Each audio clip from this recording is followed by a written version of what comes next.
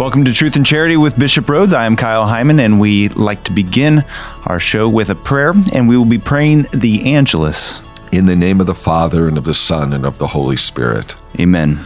The angel of the Lord declared unto Mary, and she conceived of the Holy Spirit. Hail Mary, full of grace, the Lord is with thee. Blessed art thou among women, and blessed is the fruit of thy womb, Jesus. Holy Mary, Mother of God, pray for us sinners, now and at the hour of our death. Amen. Behold the handmaid of the Lord. Be it done unto me according to your word. Hail Mary, full of grace, the Lord is with thee. Blessed art thou among women, and blessed is the fruit of thy womb, Jesus. Holy Mary, Mother of God, pray for us sinners, now and at the hour of our death. Amen. And the Word was made flesh, and dwelt among us. Hail Mary, full of grace, the Lord is with thee. Blessed art thou among women, and blessed is the fruit of thy womb, Jesus. Holy Mary, Mother of God, pray for us sinners, now and at the hour of our death. Amen. Pray for us, O Holy Mother of God, that we may be made worthy of the promises of Christ. Let us pray. Pour forth, we beseech you, O Lord, your grace into our hearts, that we, to whom the incarnation of Christ your Son was made known by the message of an angel, may by his passion and cross be brought to the glory of his resurrection through the same Christ our Lord. Amen. In the name of the Father, and of the Son, and of the Holy Spirit. Amen. Welcome to Truth and Charity with Bishop Rhodes, brought to you in part by Notre Dame Federal Credit Union.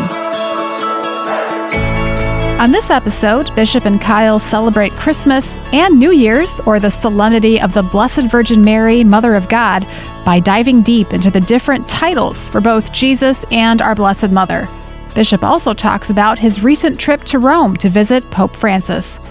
If you have a question for Bishop to answer on a future show, send a text to the Holy Cross College text line, 260-436-9598. Truth and Charity with Bishop Rhodes is brought to you in part by Notre Dame Federal Credit Union.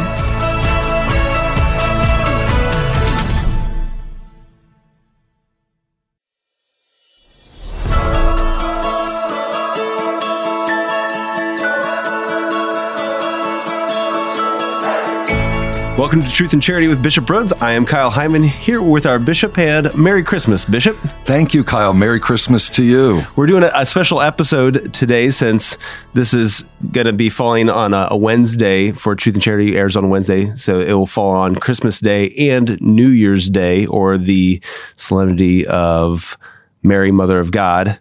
And so I thought we could use the same episode for both days, since people are going to be doing special things around the holidays. So this will kind of I'll say Merry Christmas and Happy New Year's to all the listeners. Yes, yeah. Okay. So before we get into things here too much, you recently got back from Rome, and this is actually our first chance to record since your Ad Limina visit. So yeah, I'd love to hear all about it. Oh, it's a beautiful week. You know, it's just for the listeners, all the bishops of the world are required to make a visit. It's called an ad limina visit. Ad limina apostolorum is Latin. It means to the threshold of the apostles. So every 5 years, we're required to go to Rome and pray at the tombs of the apostles, Saints Peter and Paul, and to meet with the Holy Father and to visit the different departments at the Vatican, the congregations and offices. But it's supposed to be every 5 years, but it's actually been 7 years because of the Pope's schedule. And before we go, we prepare a report on the state of the diocese, a very lengthy report called a quinquennial report. And the different sections of our report are shared with the different appropriate offices, depending on what section of the report, whether it's the part on Catholic education or consecrated life. There's about 21 sections. So is it like statistics? Statistics are included, but also narrative as well. Some of it I write, some of it our staff writes.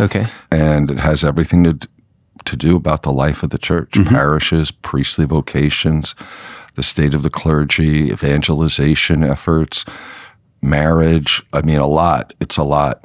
So they receive that, and then we go, and the way it's organized for the United States bishops is we go by regions. There's 14 or 15 regions. So our region is Region 7, so it's all the bishops of Indiana, Illinois, and Wisconsin. So we were there together for the week, and we visited the various dicasteries. Those are departments of the Holy See. We had our meeting with Pope Francis, and every day we celebrated Mass together at different basilicas. And so basically it was a really great week. We stayed at the North American College, so I got to see our 3 seminarians from the diocese who are there and had some meals with them. And they came to all our Masses at the different basilicas throughout the week, as well as we have a priest, graduate student there, Father Spencer St. Louis. So the 4 of them and I had a lot of good time with them. But it was a very full week. They're, going from dicastery to dicastery. I really love the liturgies at the different basilicas. It just brought back many memories for me, and it was a very prayerful time. Our first major Mass together was at St. Paul outside the walls. And of course, at the end of Mass, we went down and prayed at the tomb of St. Paul, and we make a profession of faith. We recite the creed together and some other prayers. And that was really special because that was my 15th anniversary as a bishop. And that was beautiful. We had another day at St. Mary Major Basilica, also at St. John Lateran Basilica, which is the Cathedral of Rome. It was interesting, at St. Peter's, we had Mass on the Feast of Our Lady of Guadalupe, December 12th, and we concelebrated with Pope Francis. So it was a big Mass in the Basilica. It was in Spanish. So that was really special. And that was actually the same day that we had our visit with him. So I'll tell you a little bit about that. One of the nice things was we were able to bring, if we had seminarians with us, we could take them to meet the Holy Father. So it was great that that Father Spencer and also our seminarians, Mark Hellinger and Sam Anderson and Zane Langenbrunner, were all able to greet Pope Francis. So I was excited for them. Yeah, I saw some pictures on social media they had posted. Yeah. So they're there at the beginning. Then they had to leave, and then we bishops had our meeting with the Holy Father. And he was about 40 minutes late. And when he came in, he was so apologetic. He said, I'm sorry to keep you waiting 40 minutes. And we're like, oh, you're the Pope. Don't worry. But I thought, maybe he'd cut back the time because he was behind schedule. Yeah. Because he had other meetings that morning. But he didn't. We had 2.5 hour discussion with Pope Francis. And I spoke about various things, and it was really good. I mean, it was just, we could ask him questions or, talk about it. The agenda was open to whatever we wanted to talk about. It was also, he was so down to earth. After he came in and apologized for being late, he showed us where the bathrooms were if we needed to use them, and offered us water if we were thirsty. And so he was very, very down to earth and very warm. So it was a great discussion, very open. He gave some good advice and reflections in answer to our questions or our comments that we made. So that was good. And I would say when we visited the various dicasteries also, there were very good discussions. Just to give you an idea of some of them, people might be wondering, well, what are the different offices that we visited? The Congregation for the Doctrine of the Faith. And it's interesting that different bishops some of us actually gave little presentations. So I gave the presentation on behalf of the bishops at the Congregation for the Doctrine of the Faith. Of course, that's your specialty. Yeah, exactly, because of the Committee on Doctrine for the USCCB. The prefect, or the head of the congregation, is Cardinal Luis Ladaria, who's a Jesuit. And I had him as a professor in class when I was a seminarian. So I said, does he remember that? Well, no, but I mean, he had so many hundreds of students, but I not that many that became bishop. When I started my talk, I said, Your Eminence, I'm a little nervous because I remember the oral exam I had with you 38 years ago. And he started laughing, and so did the bishops. But we also visited the Congregation for Consecrated Life, the Congregation for Catholic Education, Congregation for Bishops, Congregation for Clergy, the Dicastery for Integral Human Development, the Pontifical Commission for the Protection of Minors.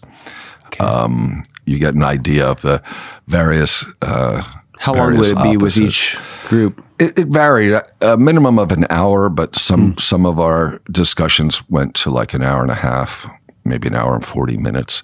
There was always a translator for those who needed it. Sometimes everything, both the officials and the bishops could speak in English, but there are times where they needed a translator. What was the language with Pope Francis? Was he speaking English? No, he had a translator, an African priest. The bishop spoke in English and the translator, although I think you could tell he understood, I think, when we were talking, but I think he wanted to make sure. Right. He's a little insecure with his English. Right. When I spoke to him privately, it was in Italian. Okay. Because when I'm over there, my Spanish I start losing the Spanish, so it was easier in Italian so I wouldn't get mixed up. So that just gives you a sense. We also had, I mentioned the different places we had masses. The last day we had mass at St. Bartholomew's Basilica, which is on Tiber Island, a little island in the middle of the river. And that's the titular church of Cardinal Cupich of Chicago, who was on this visit because Illinois bishops were there. And then they had a pranzo, a lunch for us there. But besides having the relics, the remains of St. Bartholomew, it's a church dedicated to the martyrs of the 20th century. So they have a lot of different little missals or relics or different things of the different, those who died for the faith. But I went into the one side chapel that had the nativity set, because the churches in Rome, they have beautiful presepios, they call them. We would call it a Christmas creche or a nativity scene. So I go over to look at it, and I noticed that there was a little casket underneath of someone buried, a saint. And who was it but St. Adalbert? And really? We have St. Adalbert's parish in South Bend, so I knelt down and prayed for the priests and the people of St. Adalbert parish. But I was thinking of the dozens of times I went in that church when I was a student, I never noticed that St. Adalbert was buried there. So that was cool. You always discover new things. Yeah. Yeah, there's a lot going on in Rome, a lot to see. Yeah. So how often would you get together as a region of bishops outside? I know you get together with the Indiana bishops and you get together with the national bishops. Do you get together as a region also? Well, the only time would be our annual retreat. The region does together. And when we have the national meetings, there's usually one or two times during that week where we separate into regions for discussions. Yeah. Okay. But it was great having that quality time with brother bishops to get to know them better. The new Bishop of Gary, who was just appointed, he's not ordained yet. He's a priest from Michigan. He came along, which was nice. So I got to meet him for the first time. Bishop-elect Bob McClory is his name. And when will he be installed? February 11th. Okay. Because I was supposed to have Mass at Marian High School that day, so I had to reschedule so I could go to Bishop McClory's ordination Mass. So any big revelations from the trip? Anything that's going to change or anything you're excited about? I found it very encouraging. I think I learned a lot, but it's an opportunity for the Roman officials to learn about what's happening here in the church in the United States. And it's also opportunities for us to learn from the officials at the Vatican, especially from the Holy Father himself. But I sensed a very good rapport and very common, concern about evangelization and the challenges that we face in our culture today, the growth of the numbers of young people not practicing the faith. That's something I brought up in the talk with Pope Francis. But we shared not only challenges, but joys in our ministries. Obviously, we talked about the terrible crisis of the sexual abuse of minors. We talked about that in a few of the different dicasteries and the church's efforts to rid the church of this evil.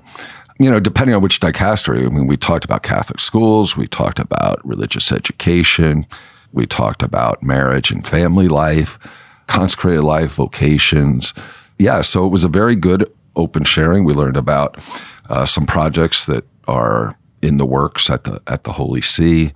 Certainly Pope Francis and our deep concern for the poor and those who are on the peripheries and for the environment. Important issues like abortion and euthanasia and trying to stand up and defend life.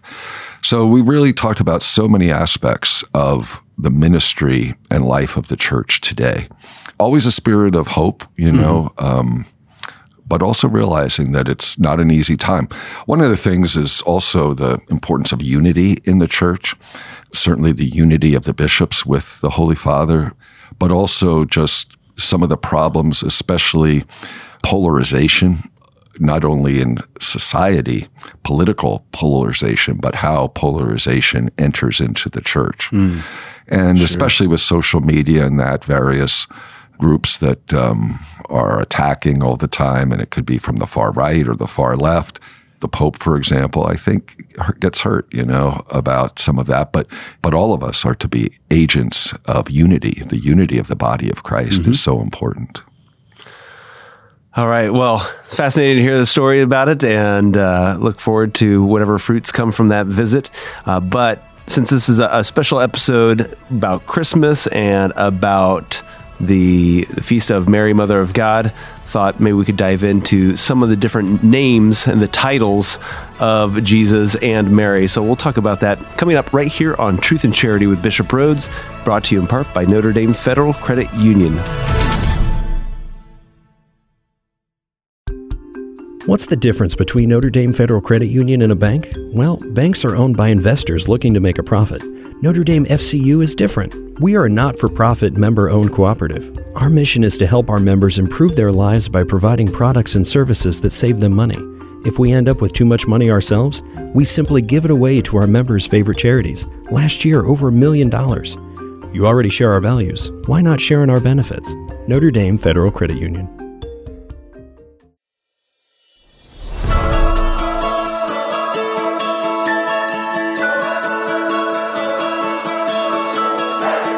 Welcome back to Truth and Charity with Bishop Rhoades. I'm Kyle Hyman here with our bishop, and we are celebrating both Christmas Day and the Feast of Mary, Mother of God, and thought this is a good time to talk about some of the different titles and different names. I don't know if there's a big difference between names and titles, but I thought maybe first we could start with Jesus himself. And that's his name. They didn't have surnames. They didn't have last names back then. Most people had only one name. Now, sometimes they might say where they're from, like Jesus of Nazareth. Okay. But Christ was not his last name. That's a title, meaning Messiah, anointed one.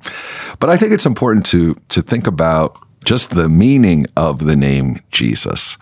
In Hebrew, it was Yeshua, kind of equivalent to Joshua in English. Yeshua, Jesus, we get Jesus from the Greek translation, which is Jesus. And Jesus translated into Latin also as Jesus and English as Jesus. It means God saves. So Joshua, Yeshua, Jesus, God saves. And that was the name that the angel Gabriel gave him at the Annunciation. And when you think of that meaning, and here we are on Christmas and New Year's, just to think it reveals Jesus's identity as the Savior of the world and also his mission of redemption, his mission of salvation. So his name was very significant, that he came to earth to save us from our sins. So the name of Jesus, it's interesting, on January 3rd, we celebrate the feast of the holy name of Jesus. So that's coming up very soon. So God's Son became man in order to redeem us from sin, to save us, and has that very name, God saves, Jesus, Jesus. Remember in the Acts of the Apostles, we read, there's no other name under heaven given among men by which we must be saved. Or in St. Paul's letter to the Philippians, that famous hymn in chapter 2, where it speaks of the name which is above every other name. Mm-hmm. When I was a kid, we always bowed our heads when we said the name of Jesus, and I still do most of the time. The disciples then went forth. When they would perform miracles in that, it was in the name of Jesus. It wasn't in their own name. Right. So the power of the name of Jesus. And of course, the name of Jesus is at the heart of our prayer, our Christian prayer. All liturgical prayers, if you notice at Mass, they conclude with the words, through our Lord Jesus Christ. Mm-hmm. You know, when we pray the Hail Mary, what's the high point of the Hail Mary? It's when we say, blessed is the fruit of thy womb, Jesus. Mm-hmm. So I think it's good on Christmas, New Year's, to think about it. But then the title Christ. It comes from the Greek translation of the Hebrew Messiah. So it means anointed, the anointed one. And in the Old Testament, we read about the anointed one of the Lord, sometimes referred to the king, like David was called the anointed one of the Lord. Sometimes a priest or a prophet would be anointed. And then as time went on, this expectation of an anointed one, a Messiah who would come, who would be of the line of King David. So he would be a king, royal, that he would be high priest, and that he would be prophetic like Moses or Elijah. And of course, Jesus was all of those, priest, prophet, and king, the anointed one of God. So when we say the word Christ, sometimes we don't always just say Jesus Christ or Christ Jesus. Sometimes we just refer to him as Christ, as the anointed one. And it's interesting, and here on Christmas, if people went to Mass on Christmas Eve at night, when the angels announced the birth of Jesus to the shepherds, what did they say? To you is born this day in the city of David a Savior, who is Christ the Lord. Christ, anointed one. He is the Messiah. Uh-huh. And even when God called Joseph in the dream to take Mary as his wife, the angel said to Joseph, for that which is conceived in her is of the Holy Spirit. So of the Holy Spirit, he's called Christ, anointed with the Spirit. And his anointing, his consecration was revealed especially at the moment of his baptism. And we read in the Acts of the Apostles, God anointed Jesus of Nazareth with the Holy Spirit and with power. Now, Jesus didn't refer to himself as the Christ, the Messiah. He accepted the title. He didn't say he wasn't the Christ, but he was reserved about it because at that time, people understood that the Messiah would basically be a political liberator. You know, so I think our Lord didn't want to be misunderstood. Right. So he spoke of himself often as the Son of Man, which is another title we can talk about. Yeah. But if you remember when Peter made his great profession of faith, when Jesus turned to the apostles and said, who do you say that I am? What did Peter say? He says, you are the Christ, the Son of the living God. Mm-hmm. So he acknowledged that Jesus is the Messiah. I think maybe it would be good to talk about other titles if we have time. Well, I think Son of Man you brought up is one that always kind of confused me a little bit because it seems like everybody is a Son of Man. Like that's not a special title, particular. Son of God, yes, that's a unique thing that he can claim in a different way than we could as children of God, a very literal Son of God. But Son of Man always seemed a little bit, not too exciting of a title. Well, you know, you're right, Kyle. It's kind of can mean just someone being son of the human, you know, someone who's human. And that's true. We do see Son of Man in the Bible referring just to humans. But there was also later, it was used to refer specifically to a powerful heavenly figure. As we talked about on this show, when we talked about the book of Daniel. Right. You know, in the Old Testament, the title Son of Man, it just usually refers to human beings, sometimes as opposed to God or angels, you know, humans. But then you get Daniel chapter 7, verse 13 that we talked about, where the phrase describes a heavenly figure, like nearly equivalent to God in power and authority. So then that was a kind of a new understanding of that. So all through the Gospels, we see that title used a lot by Jesus himself. And sometimes with different meanings. Sometimes he's referring to it refers to the human activity of Jesus as the Son of Man, but also sometimes it's referring to his role in divine judgment. The Son of Man will come and judge, like in Daniel. When he's talking about his upcoming suffering and death, our Lord will often use that title, Son of Man. The Son of Man will suffer, etc. So sometimes it might stress the fact that his human nature, he's truly man.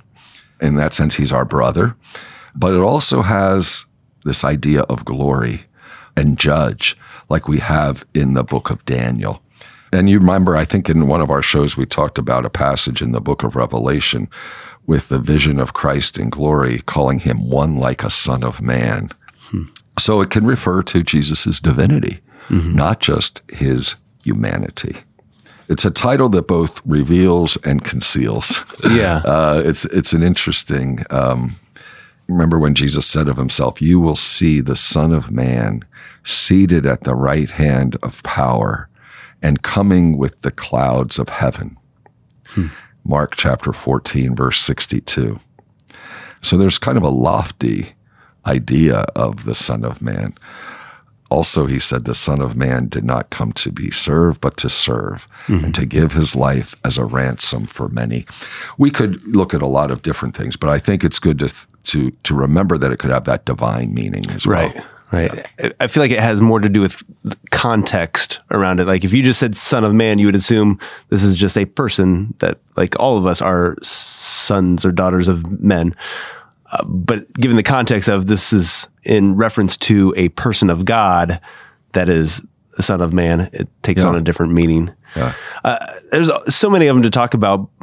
A lot of, I feel like the titles of Jesus are more like descriptors. Yeah. So Messiah, Redeemer, Savior. It's just a description of something that Jesus his mission is. Yeah. A couple of them, maybe if you wanted to tackle one or both of these, like Emmanuel, being kind of Christmas time, maybe appropriate, but also the Logos or the Word, kind of two of them that are a little less right on the nose, I guess, as opposed to Savior. Right. Another would be Lord. Sure. But I think Emmanuel, as you know, means God with us. And we find the prophecy of the Emmanuel in the book of Isaiah.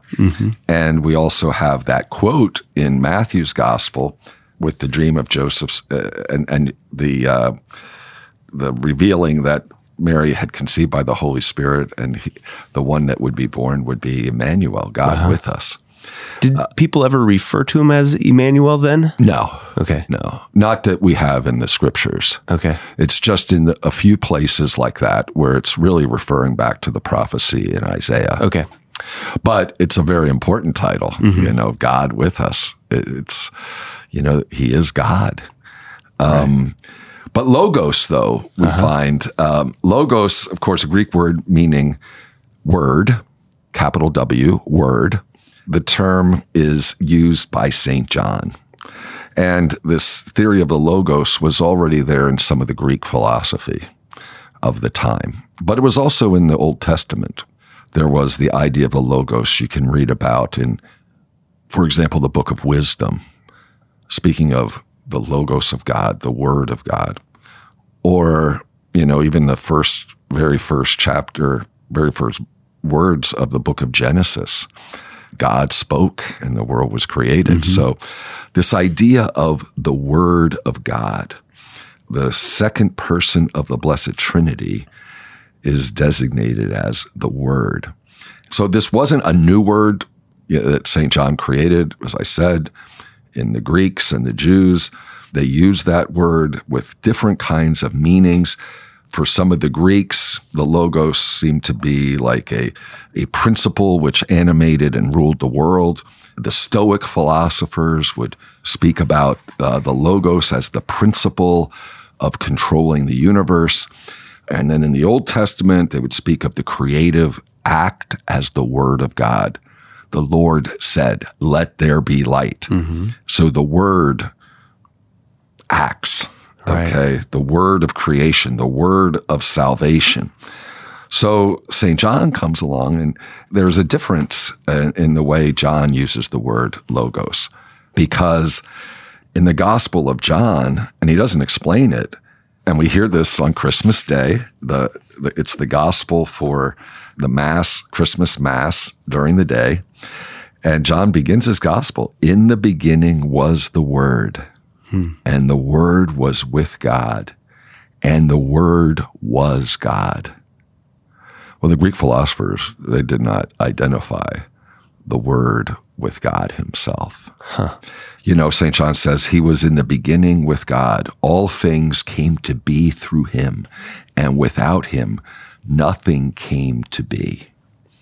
And then, of course, the very famous verse 14 of John chapter 1, "And the Word became flesh and dwelt among us." This is the Christian understanding of using this word.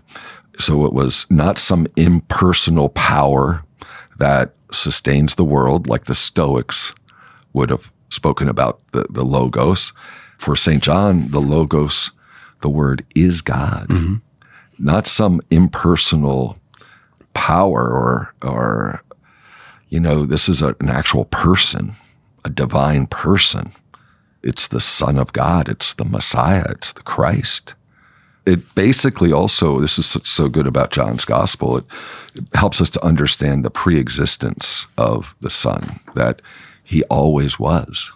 He is God. So this notion of the Logos, it's the essence and action of creation. And this Logos becomes flesh. So the Logos is a person, a divine person who descended to earth and became man.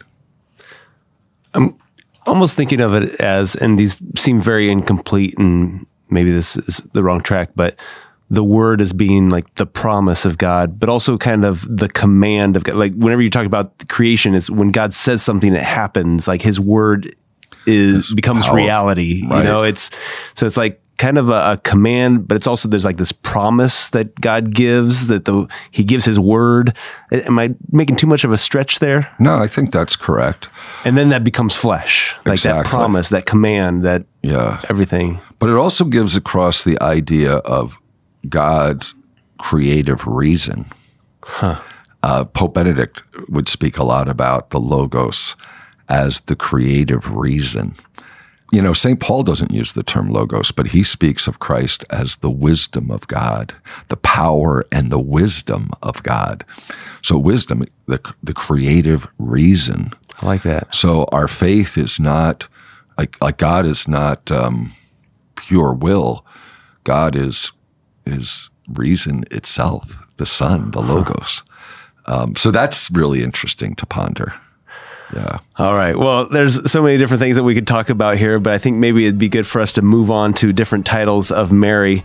Before we do, though, if you have any questions, feel free to text us on the Holy Cross College text line, 260-436-9598. And coming up, we'll have a plethora of names for the Blessed Mother.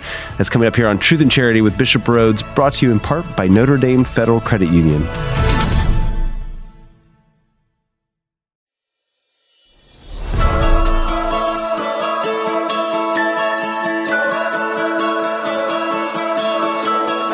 Welcome back to Truth and Charity with Bishop Rhodes. I am Kyle Hyman here with our bishop.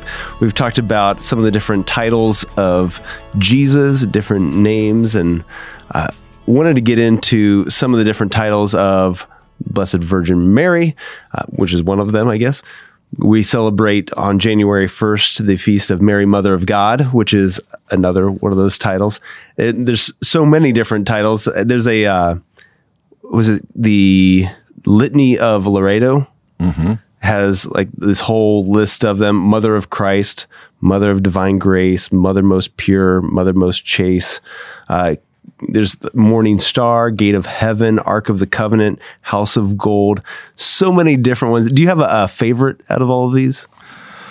Oh, I think the most important title is Mother of God. Okay. I mean, that is, I think, the greatest title, the most perfect title of Our Lady. Mm-hmm. All these are other titles are beautiful because they'll talk about different virtues of Mary. Right. Or they'll talk of her. I mean, Queen is a beautiful title. Obviously, Queen of Martyrs, Queen of All Saints, all of those different, Queen of Heaven, Queen of Peace, Mother of Priests. I mean, there's so many different things. But what's at the very core is that she was the Mother of God. Mm-hmm. You know, so that's the one that we celebrate on January 1st, the solemnity of Mary, Mother of God. When you think about the dogma of Mary's divine motherhood, it's really a Christological truth that's being defended. Mm-hmm. So I think it might be helpful to think about this title, Mother of God. By the way, the word in Greek is Theotokos. Mm-hmm. And Theotokos literally means God bearer, the one who bore Christ, who carried Christ, the Theotokos. Because back in the 5th century, there was a really fierce debate that was going on regarding whether Mary was just the mother of Christ, the human Jesus, or was she the mother of God? So they were kind of splitting her. How do you separate splitting it, right. I don't understand this. Well, you know, so confusion. Nestorius, it was a heresy. Nestorius, who was the bishop of Constantinople, said, no, we can't call her Mother of God or God bearer, but she's only mother of the human Christ, not the divine Christ. But that's making two persons out of Jesus. He is one divine person. If someone said Jesus was a human person, that's heresy. Jesus was not a human person. Jesus is a divine person with two natures, human and divine. Fully human, fully divine. True God and true man. Mm-hmm. But he's not two persons. He's one divine person, the Son of God, who assumed a human nature and had a divine nature. So this debate got settled at the Council of Ephesus in the year 431, when the bishops of the world gathered in Ephesus, which is in present-day Turkey, to resolve the issue. So you have Bishop Nestorius of Constantinople saying that she needs to be called Christotokos, the bearer of Christ, not Theotokos, the bearer of God. But other bishops, led by St. Cyril of Alexandria, said no, Mary should be called Theotokos, the Mother of God, the God bearer, because that assures that Jesus is one person in two natures. Mm-hmm. The two natures are united in the one person. So the overwhelming majority said Theotokos is the correct title. Mm-hmm. And Nestorius was removed from his position as Bishop of Constantinople. So when we use the title Mother of God, it doesn't mean Mary somehow existed before God or that she created God. No, Mary gave birth to Jesus, who is fully God and fully man. Mm-hmm. This is what the Catechism says. This was a good quote if you want to look it up, Canon or Catechism, paragraph 495. It says, in fact, the one whom Mary conceived as man by the Holy Spirit, who truly became her son according to the flesh, was none other than the Father's eternal Son, the second person of the Holy Trinity. Therefore, the Church confesses that Mary is truly Mother of God, Theotokos. Now, we use that title for Mary all the time. We have a parish here in Fort Wayne called Mary, Mother of God Parish. Sure. That's St. Mary's Parish. We have ancient hymns that refer to her as Theotokos, Mother of God. So this is very firm in the Catholic and Orthodox tradition. It really clarified the church's faith in Jesus Christ and the nature of the incarnation. Really, it had to do with the nature of Christ. He is one person with two natures. Mm-hmm. And Mary, of course, had this great role in the history of salvation as Theotokos. And that's what we celebrate on January 1st. Mm-hmm. Used to be celebrated on October 11th. And then after the council, it got moved to New Year's Day. Yeah. I think actually in more ancient times, it was celebrated on January 1st. Okay. And interestingly, being in Rome a couple weeks ago, one of our masses was at the Basilica of St. Mary Major, which after Mary was declared Theotokos in the year 431 at the Council of Ephesus, the Pope at the time, Pope Sixtus III, renovated a basilica on Esquiline Hill of Rome and dedicated it to Mary, Mother of God.